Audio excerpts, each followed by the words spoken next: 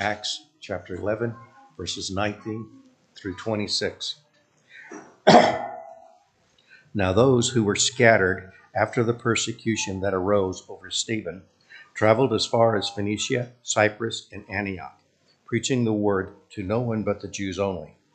But some of them were men from Cyprus and Cyrene, who, when they had came to Antioch, spoke to the Hellenists, preaching the Lord Jesus. And the hand of the Lord was with them, and a great number believed and turned to the Lord. Then the news of these things came to the ears of the church at Jerusalem, and they sent out Barnabas to go as far as Antioch. When he had came and had seen the grace of God, he was glad and encouraged them all with that purpose of heart they should continue with the Lord. For he was a good man, full of the Holy Spirit and of faith, and a great many people were added to the Lord. Then Barnabas departed for Tarsus to seek Saul, and when he had found him, he brought him to Antioch.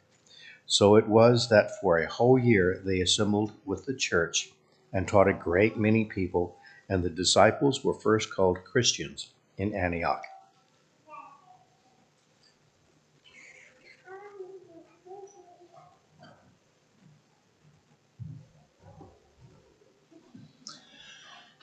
Good morning. We invite you to take out your Bibles if you haven't already. We'll be turning to Acts chapter 11. We will be looking at that text of Scripture in just a few moments. We are going to look at a couple of verses before we dig in there at Acts chapter 11. But if you would like to go ahead and mark in your Bibles there in Acts chapter 11, we'll be studying that text in just a few moments. We're certainly glad to have a good many with us this morning. We are thankful for the presence of our visitors. We are grateful that you have chosen to be with us this morning, and we hope that you can come back at any chance that you might have an opportunity. We are encouraged by your desire to worship God and to draw closer to Him. And we hope that this morning all of us can be edified and strengthened in our faith as we draw closer to God and worship unto Him.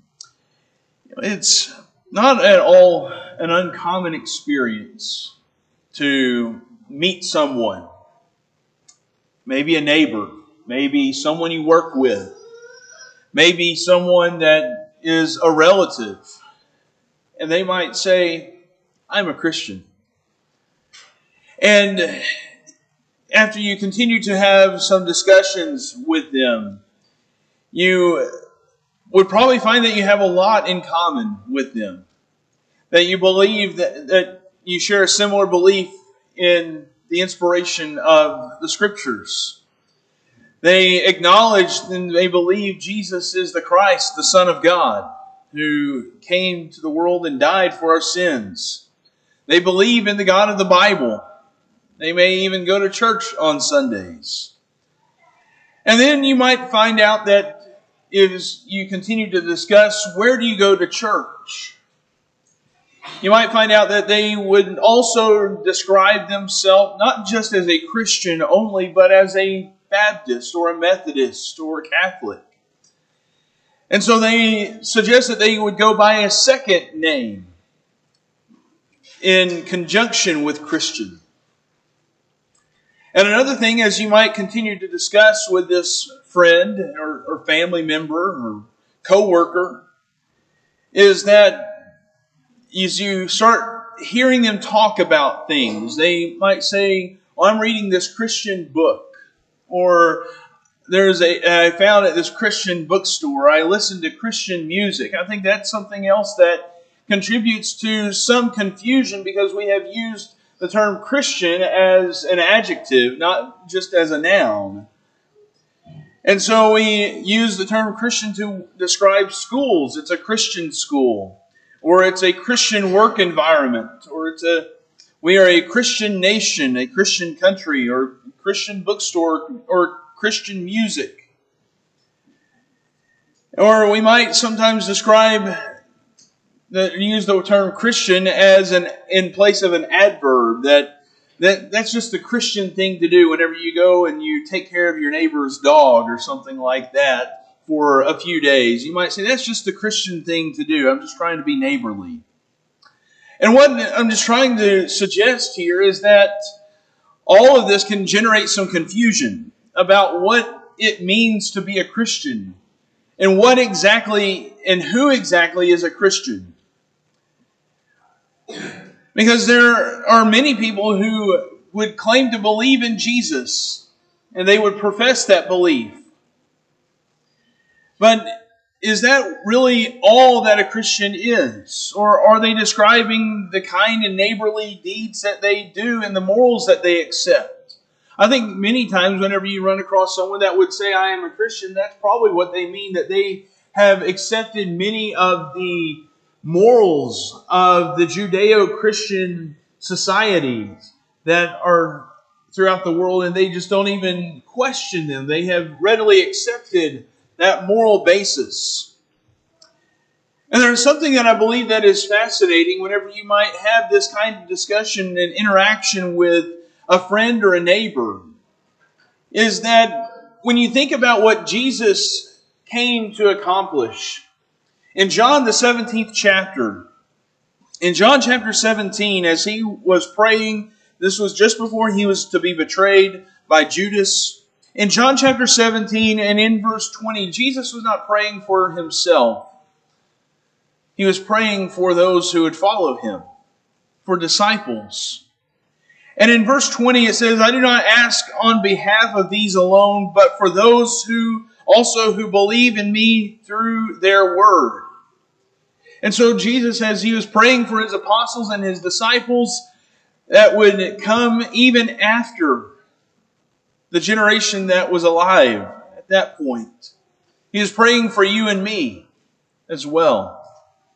And he goes on in verse 21, that they may all be one, even as you, Father, are in me and I in you, that they also may be in us, so that the world may believe that you sent me. Jesus was praying that all believers would be unified, that they would be together, that there would be no distinction between this type of Christian or that type of Christian, but that we would simply and only be a Christian, a disciple of Jesus Christ. And I think that's shocking to many people in the world, and many people that would even claim to be a Christian. To think that there would be only one church that Christ died for, and that the Lord prayed that all believers would be one, a unified group of people, believing and teaching the same things, not divided into various denominations and groups. I think that would be very surprising to a lot of people. But that's exactly what Christ intended. In the book of 1 Corinthians, the Apostle Paul in 1 Corinthians chapter 1, in 1 Corinthians chapter 1 and in verse 10, the Apostle Paul wrote to the church at Corinth, saying, Now I exhort you, brethren, by the name of our Lord Jesus Christ, that you all agree, and that there be no divisions among you, but that you be made complete in the same mind and in the same judgment. Notice what the calling is and the standard that Paul is saying. That you all agree. Can you imagine if there were everyone in the Lord's church or anyone that claimed to believe in Jesus and claimed to be a Christian, that they all agreed to the same thing? Can you imagine what things would be like? Things would be drastically different. And that there be no divisions among you, but that you have the same mind, speaking the same thing, and coming to the same judgments and the same conclusions. Can you imagine what that might be like? If all people who believed in Jesus and claimed to be a follower of His held to that kind of standard, how might things be different among denominations? Well, in fact, I think denominations would cease to exist. But how different would things be in the religious world?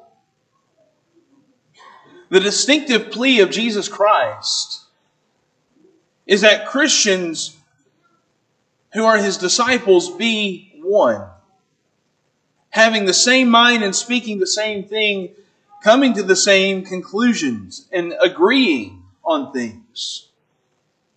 And Christians ought to embrace Christ's plea that he prayed for in the garden on the night that he was betrayed. And Christians should want nothing more and they should want nothing less than what Christ wanted. And it is because of that that I personally have the conviction that the only name that I want to bear is the name of Christ. I don't want to bear the name of Martin Luther. I don't want to bear the name of any other title or group. Baptist, Methodist, Presbyterian. I only want to be a Christian. So when I make the statement, I am a Christian, that's where I want it to stop. But so many times people need to clarify what type of Christian they are. And I think that's a problem. And I want us to think about what it really is to be a Christian. In the text this morning in Acts chapter 11, in Acts the 11th chapter, as we heard in our reading this morning, as the church in Antioch was beginning here, as we read the origin story of the church in Antioch of Syria, as after the persecution that began in Acts chapter 7 with Stephen's death, and in Acts chapter 8 with the beginning of Paul's persecution, or Saul of Tarsus, we have that the Christians were beginning to be scattered. Followers of Jesus had to leave Jerusalem.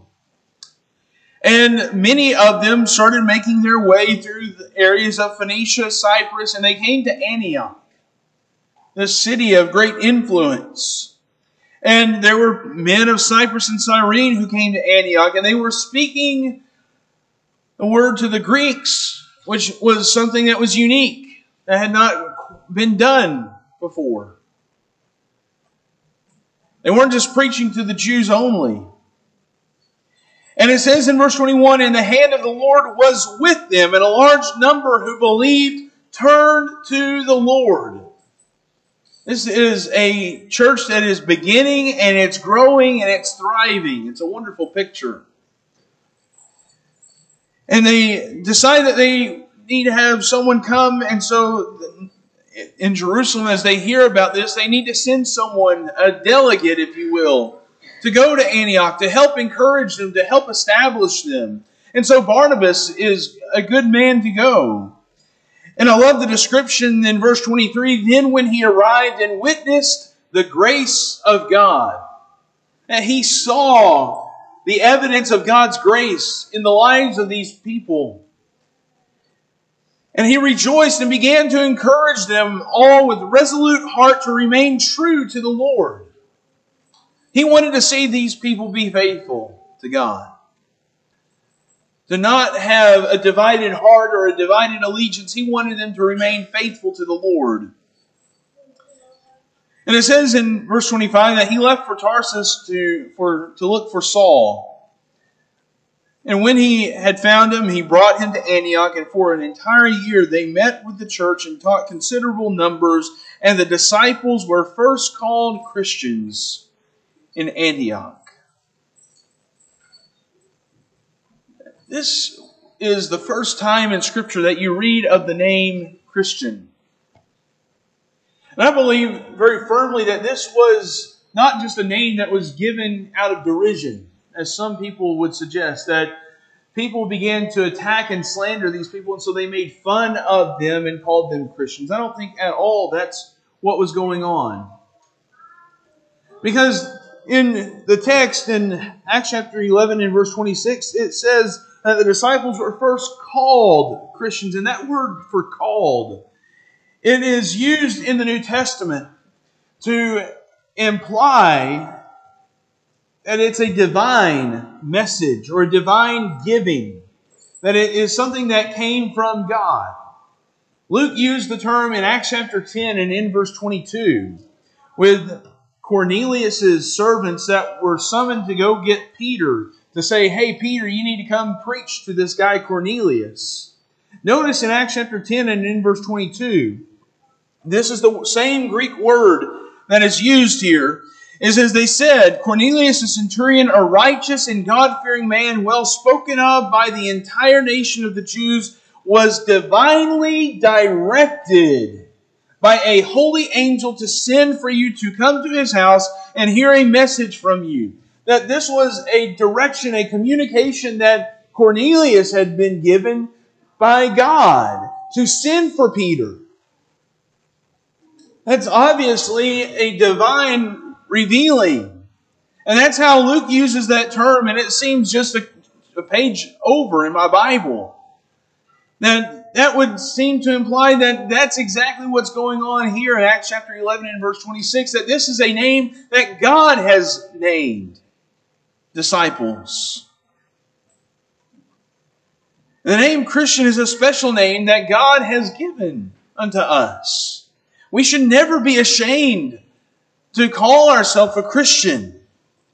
Because when we do, we are acknowledging our commitment to following Jesus Christ. We acknowledge our fellowship that we have with Him. When we call ourselves a Christian, we are expressing our commitment and our desire to follow Him. However, what might also be surprising is that the name Christian is only used 3 times in the Scriptures, in the New Testament. In Acts chapter 11 and verse 26, a few chapters later on in the book of Acts, nearing the end of the book, in Acts chapter 26 and verse 28, and then Peter uses it in 1 Peter chapter 4 and verse 16. And you weigh that in contrast to the name saints, or the descriptor saints, a holy one. That's used 61 times about Christians.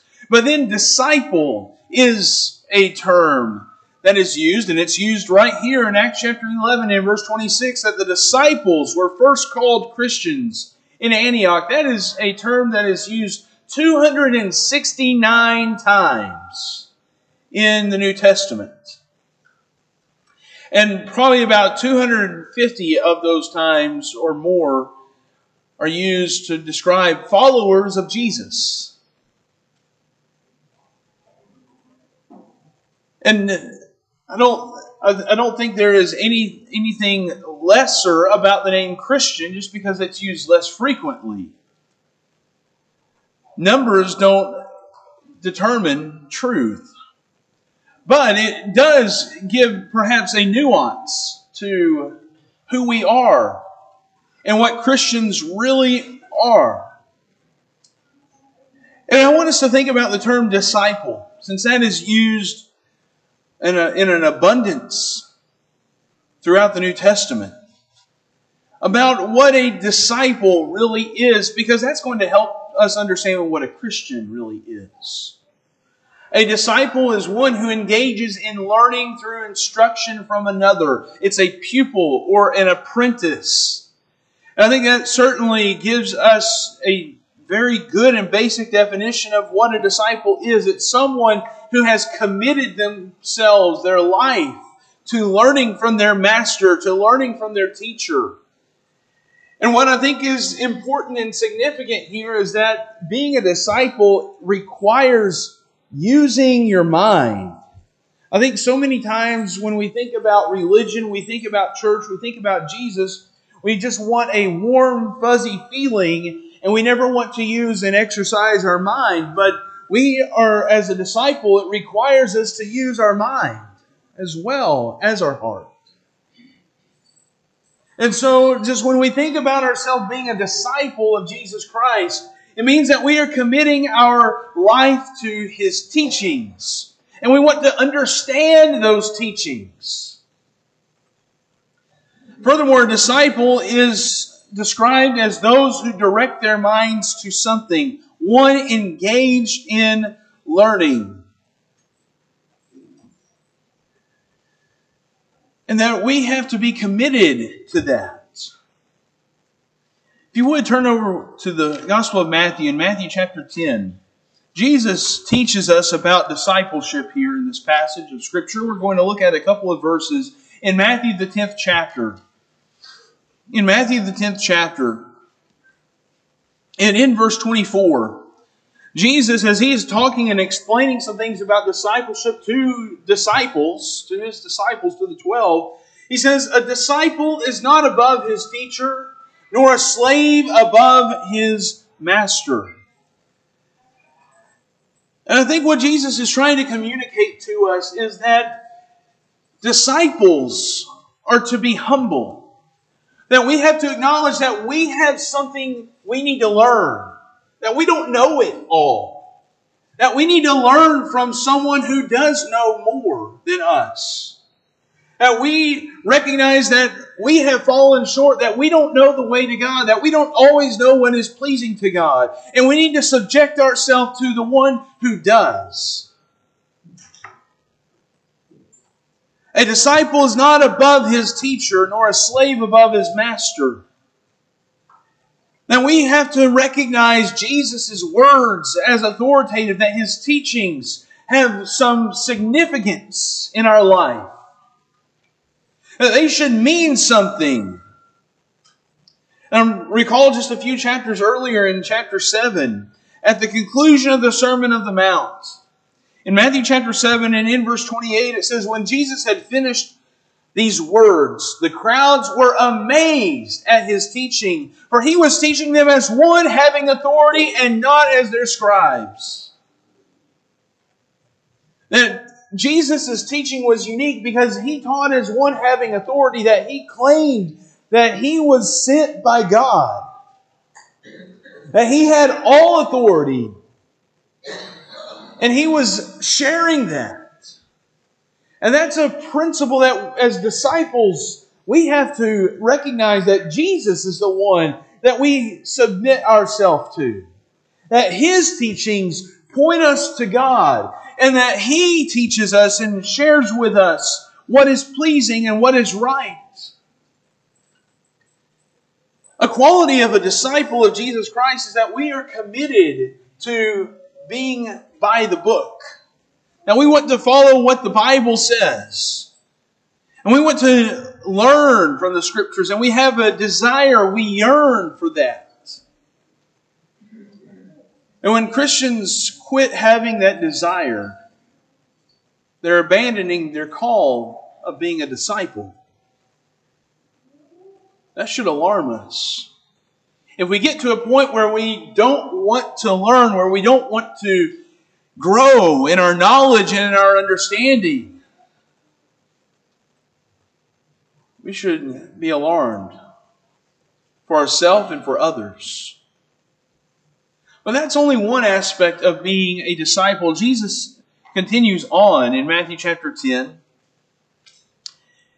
In just the very next verse, in Matthew chapter 10 and in verse 25, he says, it is enough for the disciple that he become like his teacher and the slave like his master. If they have called the head of the house Beelzebul, how much more will they malign the members of his household?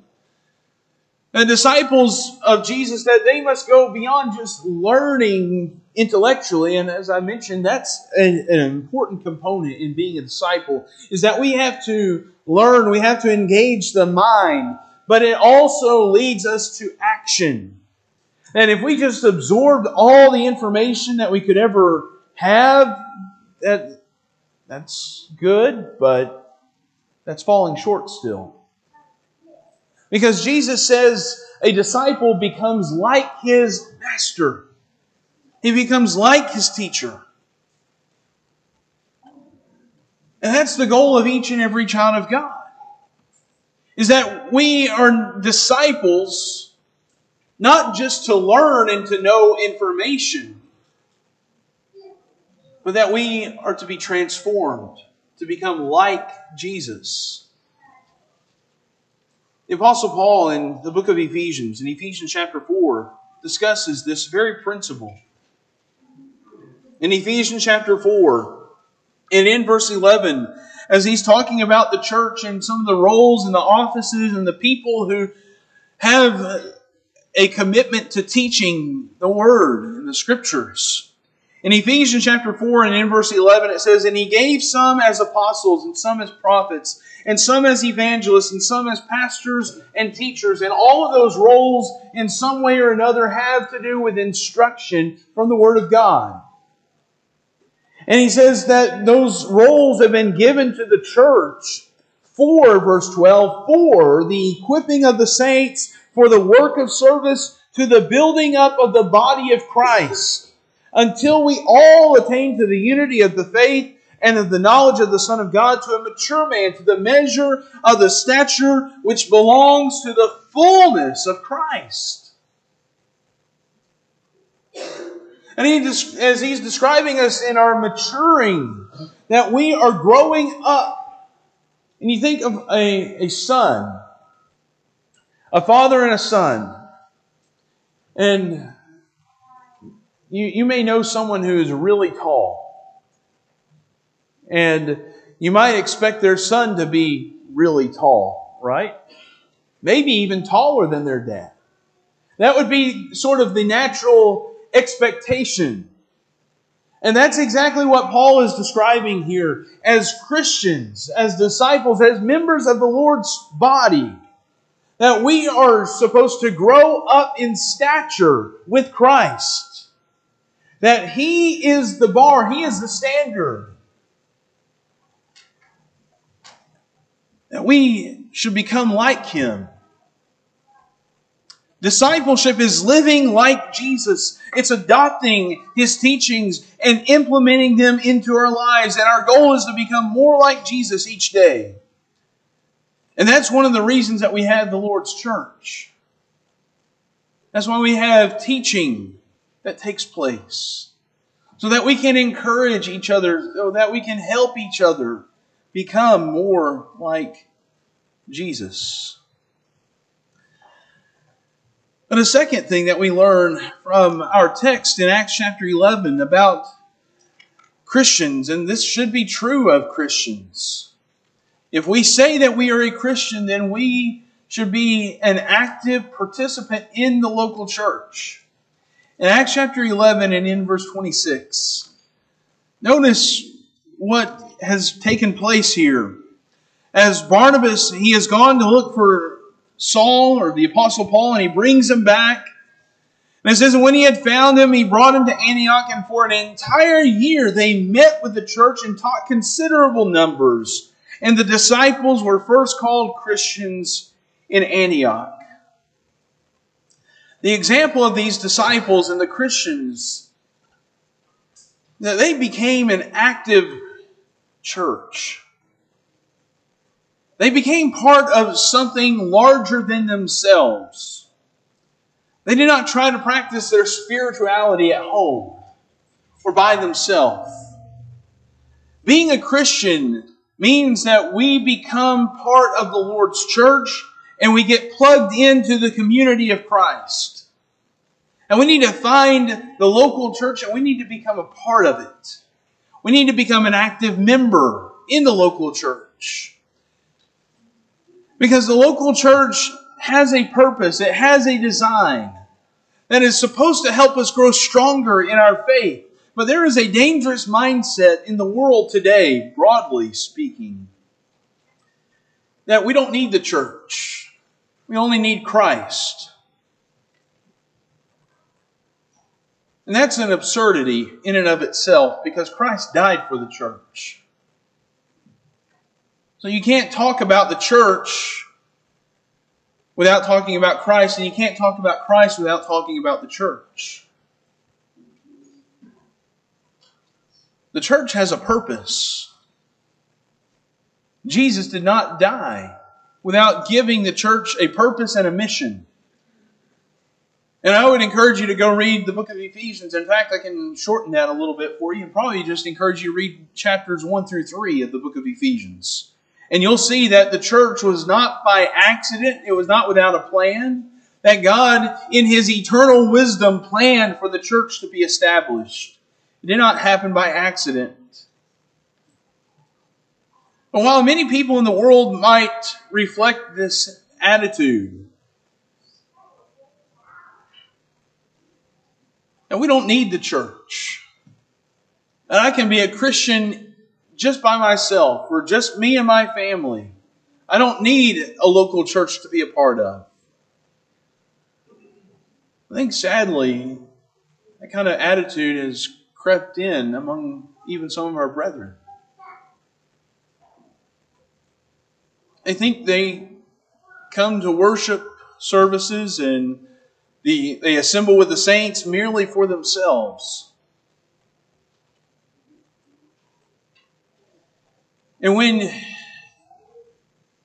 you think of coming to worship services as something only for yourself, then you will eventually, maybe it will happen over time, but you will be satisfied with minimal effort. Where maybe you would say, all that's required of me is to be here once a week. And you certainly do not see that kind of attitude in this text in Acts chapter 11. You get the exact opposite, that this is a growing, thriving church that's hustling and bustling. And they're busting at the seams, that they are doing something that is unique that had not yet been done. They are preaching not to just the Jews only, but also to Gentiles. And a large number are believing and coming to Christ. Barnabas has seen the grace of God. And they are there for a year, just studying and preaching and teaching. And that's what the local church is supposed to be.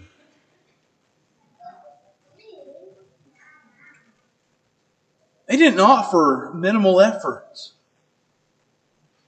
These Christians eagerly came together to study and worship God. And I can't help but think, as the Apostle Paul would later write in the book of Romans, that he must have been influenced by this kind of attitude that he saw there. Because the church at Antioch, they imbibed this, that the local church was to be a source of strength and encouragement in times of distress and even in times of discouragement.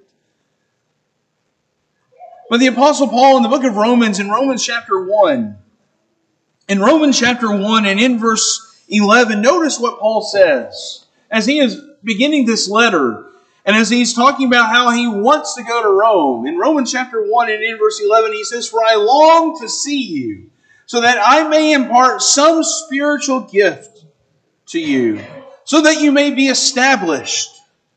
That is, that I may be encouraged together with you, while among you, each of us by the other's faith, both yours and mine." What I love about Paul's words here and his mindset is that he saw value in being with brethren, with Christians. He wanted that. And these are people that he has never met face to face. Let that sink in too. He wanted to be there. And he wanted to help them. He wanted to help them be strengthened and established. He wanted to help them. He didn't want he wasn't self-seeking. He wanted to go give of himself. But then notice verse 12. That I may be encouraged together with you while among you. Think about that. I know this has no chance of happening, but if the Apostle Paul were to come in here right now, I'd be sitting down and I'd say, preach to midnight. I would just want that opportunity to hear him preach.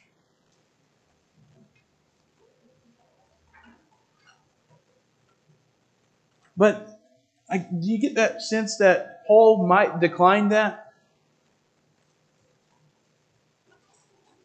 He might decline that invitation or that offer. Because notice what he says, I want to come and be encouraged together with you.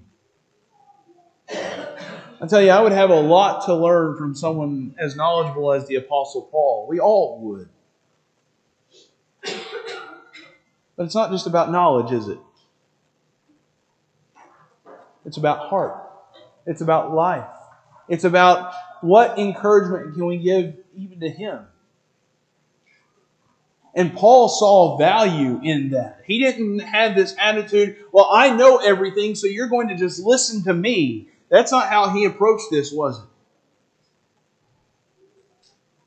He said, I have a reason to come to you because you can help me.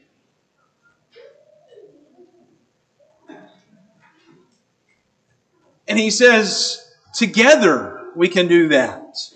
Each of us by the other's faith, both yours and mine. And we can mutually help one another. That captures the essence of why we worship together. Twice on Sundays and have Bible classes on Sunday mornings and on Wednesday nights. That's the essence of it right there. And if we want to help each other grow stronger in their faith, then we will be at those assemblies. If we want to be strengthened in our faith by fellow Christians, then we will be at those assemblies. When this is our attitude, then we won't even think about arguing that we only have to be here for a minimal set number of times in a week. And if that were our attitude, if we had the attitude of the Apostle Paul, then preachers and elders would never have to talk about the importance of church attendance for our spiritual well-being. Conversation would be over. Wouldn't it?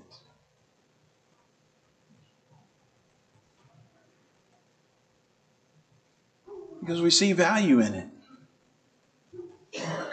And if there is something that should be true about us when we say, I am a Christian, and we are acknowledging that we attend and we are involved and we are an active participant in the local church. That we assemble with other Christians and we take joy in that. We take pleasure in that.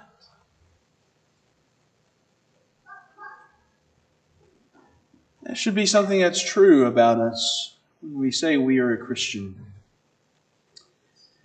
And then one final point for us to think about this morning. That a Christian is someone that you become.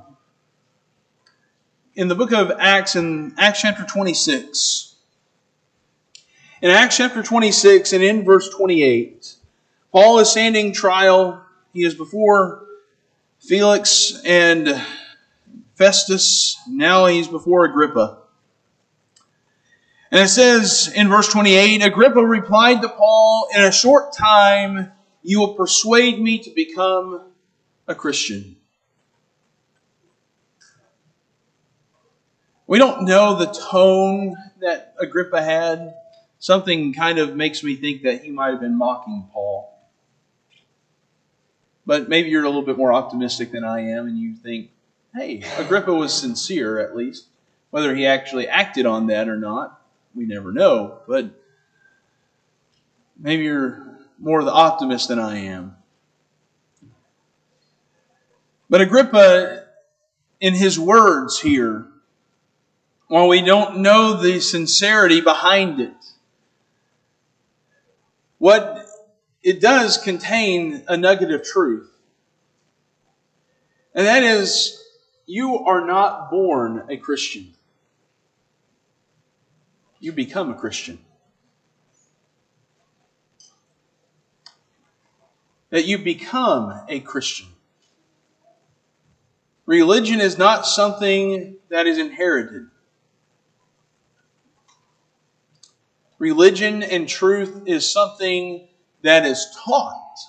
And you can pass it down to your children and your family. But each individual must choose to accept it and obey it, or they reject it. In 2 Timothy in chapter 1 and verse 5 and chapter 3 and verse 15, Paul acknowledges that Timothy was taught by his grandmother Lois and his mother Eunice. and how they shared that same faith. They had a common faith because they all accepted it, not just because they were related by blood, but because they had all accepted it and tried to obey it. You become a Christian. It's not something that you are born as. And the sad truth is that some people will not become a Christian. I assume Agrippa never did, because in his statement he says, in a short time you will persuade me to become a Christian. I assume that never took place.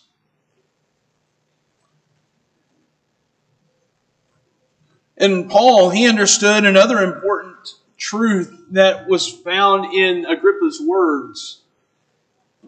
To become a Christian, we have to persuade people, don't we? We have to show them why they ought to become a Christian. In Acts chapter 26 and verse 29, notice what Paul said. I would wish to God that whether in a short or long time, not only you, but also all who hear me this day might become such as I am, except for these chains. Paul said, I want you to become a Christian. So the question that we have to ask is, how do you become a Christian? And the book of Acts shows us this. It gives us sort of a crash course in how do you become a Christian. And it begins with hearing the gospel, hearing the message about Jesus Christ. In Acts chapter 18 and in verse 4, it says, and he was reasoning, talking about Paul, reasoning in the synagogue every Sabbath and trying to persuade Jews and Greeks. He was in the synagogue, he used the scriptures, and he was trying to persuade them. This wasn't some kind of sales pitch that he just had carved out. He tried to persuade them with the scriptures.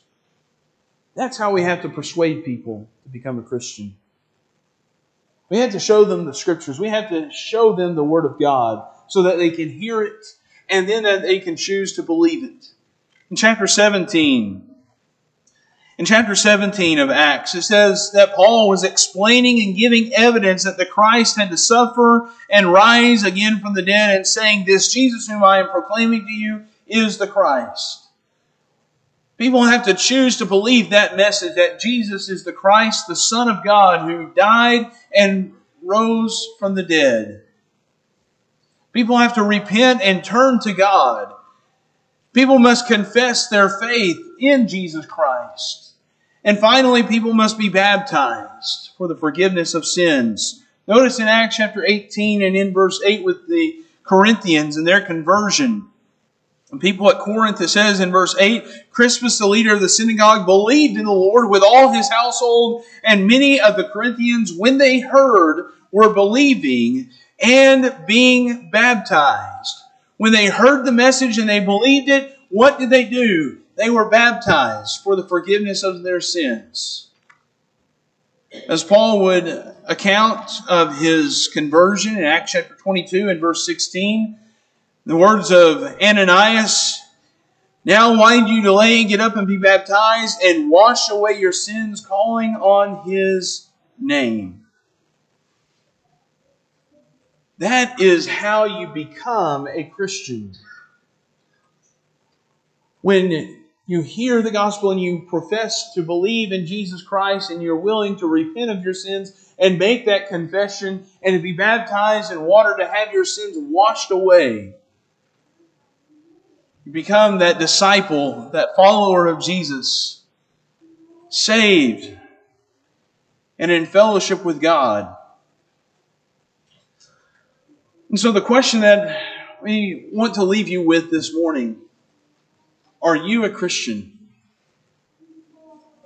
And if you have not yet been baptized, if you've never responded in obedience to the gospel of Jesus Christ, we urge you to become a Christian. We would love to help you become a Christian today. But maybe it is that you're doubtful. Maybe you think you already are a Christian. If you would like to study further and love nothing more than to open up the Scriptures and the Word of God and study. And if you're here this morning and you think you might be persuaded, what else will it take? Agrippa said, in a short time, you will persuade me to become a Christian. What else will it take, and how long do you need? James makes it abundantly clear that we're not promised tomorrow, that life is but a vapor. Don't waste the time that the Lord has blessed you with. This morning, we're about to sing the song of encouragement, Almost Persuaded. Whatever way we might be able to help you this morning, if you need to respond in obedience to the gospel, we'd be delighted to help you become a child of God. Maybe it is that you have made that step to become a Christian, but you've not been living faithfully for the Lord. We want to encourage you to come back. God is gracious, God is merciful, and He wants you to come home to Him. In whatever way we can help you this morning, would you come now as we sing the song of encouragement.